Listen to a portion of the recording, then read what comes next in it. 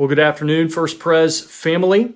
Today is Tuesday, December the 8th. We hope that you are doing well, and thank you for joining us again for another episode of our Midweek Meditation. It's me and James Hurd here again today to have a devotional conversation this week about Matthew chapter 9.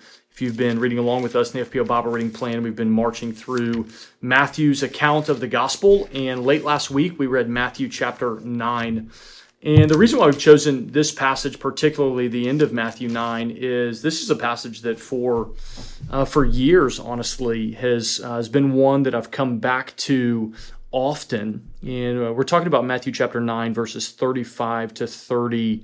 I'm going to read those for us, and then James and I are going to dive in together.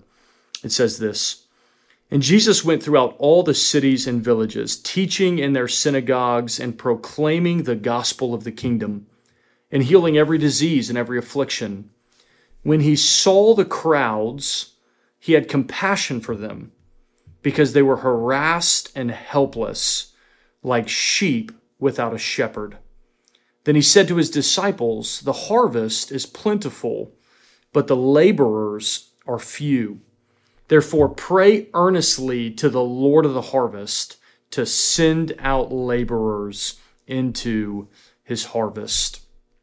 James, one of the observations that I've got as we dive into this passage is it's a summary of sorts of what Jesus has been up to. Matthew records for us he's going throughout all the cities and villages. He's doing ministry. He's preaching the gospel. And then we get this beautiful picture that when he saw the crowds, he had compassion on them. And so as you read and reflected on Matthew chapter 9, just talk with us a little bit about what the Lord was doing in your heart as you engage this text. Yeah. What I love about this passage is just what it shows us about who Jesus is on the inside. It's really easy for me to think about Jesus as a prophet and a teacher and a healer and the Lord who's crucified and all of the things that he did and said. But this passage gives us a window into the very heart of Jesus in a really beautiful and wonderful way, where we kind of get this peeling back of him, and we just see Jesus looks around at all the people around him, and he has compassion on them because they are harassed and helpless like sheep without a shepherd. That shows us, it humanizes Jesus for me in a really, in a way that I need, because he was human, he had emotion. I know what compassion is like, and I even know what compassion is like as a human. And that helps me grapple with who Jesus is. It helps me grapple with what he's feeling. And that helps me even just understand how to relate with, the triune God, as he is also compassionate, as Christ is compassionate. And so one of these things, what this passage does for me is just helping me see Jesus' heart. And I think I need that maybe more than I need to think about what he's done, though that's absolutely important. But knowing who he is usually brings a lot more comfort to my soul than thinking about some other things. What about for you, Josh? Yeah, I think what's interesting is that Jesus' assessment, it says he saw the crowds and he had compassion because they were harassed and helpless like sheep without a shepherd. And so we know from reading some of the gospel accounts, Jesus encountered a lot of broken people. He encountered a lot of people with various ailments and diseases, but he encountered a lot of people that on the outside looked okay. He encountered religious leaders. He encountered folks that seemingly were doing well on the outside. And yet the summary of the way Jesus sees the world, he sees the people, is that they're harassed and helpless. For Jesus, he sees people, he sees us as we are, ultimately naked, in a sense, before the Lord. And his assessment is that we're harassed and helpless, like sheep without a shepherd. And what it says to me is that from Jesus' perspective, the ultimate problem with every single one of us, the ultimate problem with the world, is that it doesn't have an intimate relationship with Jesus, the Good Shepherd. And so it's just interesting to think that Jesus is the one who is the Good Shepherd. He's the fulfillment of Psalm 23. And here he is seeing the people, and he's saying, when I see them beyond just how they look on the outside, their problem is that they don't know me. Their problem is that they're not a part of my fold.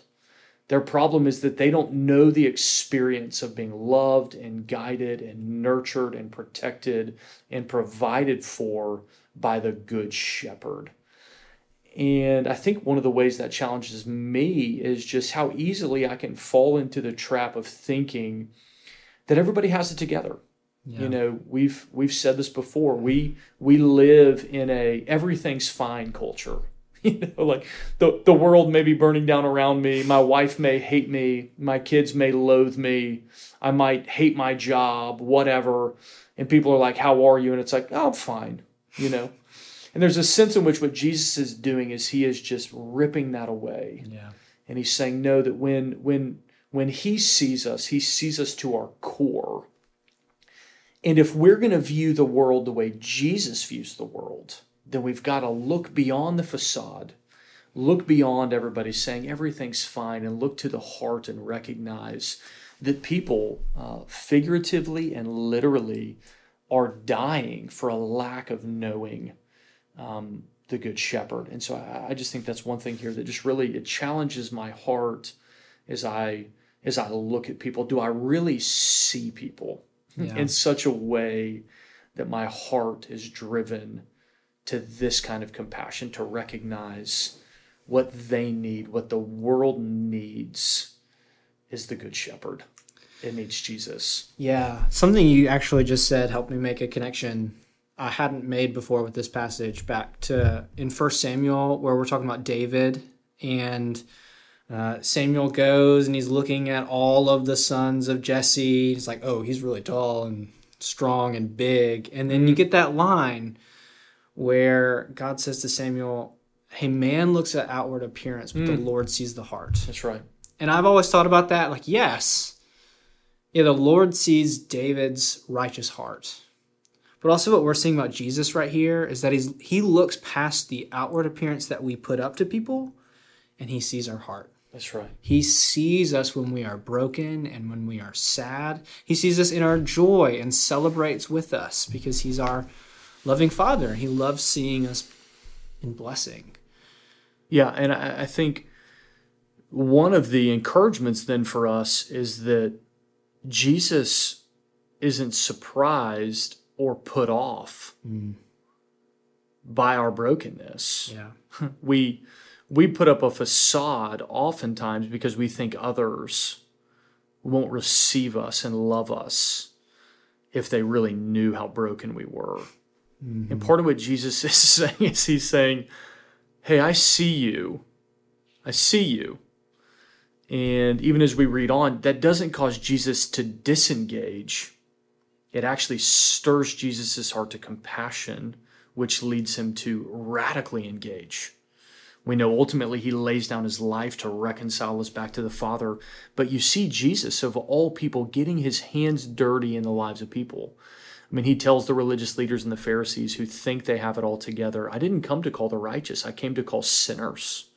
It's not those who are well who need a physician, it's those who are sick. Yeah. And so we see Jesus drawn to broken people who know it because his seeing them drives his compassion, which stirs him to want to do something about it. Mm-hmm. And that's the other piece of this passage that's always been such a challenge and an encouragement to me, is that we get this summary. Jesus sees the crowds, he has compassion, they're harassed and helpless like sheep without a shepherd. And you get the sense the disciples are there the whole time. This is going on in the background. And then he turns to his disciples and he says, the harvest is plentiful, but the laborers are few. Mm-hmm. So this picture of there's an unending harvest of men and women who need the shepherd and don't know him, but the laborers are few. Yeah. And you could almost be like, yeah, that makes sense. And then I love it. He's like, hey, pray earnestly to the Lord of the harvest. So pray beg God to do something about it. And we're all like, yeah, God, do something about it. What I love is then at the beginning of Matthew chapter 10, we didn't read these verses, but that's those famous stories where Jesus calls the disciples together and he sends them out 2 by 2. So just make the connection here. Jesus, he sees the crowds, he has compassion. He summarizes that to his disciples as a plentiful harvest that needs laborers. And then he tells the disciples, pray for laborers, and then he sends them out. And so it's this sense in which the disciples themselves are the answer to the problem of the plentiful harvest. Yeah. The disciples, we, and it's not just these super spiritual 12, it's us, me and you. We are the answer to the plentiful harvest of our homes, of our neighborhoods, of this community. The harvest is plentiful. The laborers are few. Yeah. The world is dying for a lack of laborers. And Jesus is saying, pray that God would do something. And by the way, you may or may not be the answer to your own prayer as I send you out into the harvest. I might use that prayer in order to change how you're feeling about your coworkers.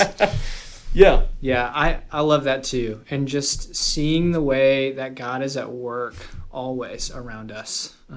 One of the things that stands out to me, I think one of the challenges for me as I'm thinking about verses like this and going and being salt and light in my community is, right, is there just some set way that I need to act as a Christian? Like, do I need to act in X way so that they know that I'm a Christian and like sneakily give them the gospel? And here Jesus says, hey, go out and heal diseases and go up to people and talk to them. And in the sense that he's almost taking care of physical needs as an avenue into relationship and as an avenue into spiritual conversation. Right. Right. Like the secret method is taking care of people because they're helpless and without a shepherd. That's right. And we get to be the hands and feet of Jesus and care for those helpless people as Christians. That's right. And in our conversation, in our relationship, taking care of people physically is a deeply important thing. And that can often give us avenues to tell them about why we're doing it. Yeah. Yeah, that's exactly right. That's exactly right. Jesus empowers the disciples, in a sense, to get dirty in the lives of people, which then, as you said, not only meets physical needs, which is very important. The kingdom of God restores and saves us holistically. But then those relationships and avenues turn into an opportunity to share about Jesus, the Good Shepherd, the one they ultimately need to satisfy not just their physical needs, but their spiritual needs of being reconciled back to God. As we close today, I just want to encourage you with a quick reminder of 2 things. This passage reminds us that Jesus sees us. So we may be terrified, to be honest, to anybody else, but the one who actually matters, he sees us fully, and yet he loves us. He has compassion for us.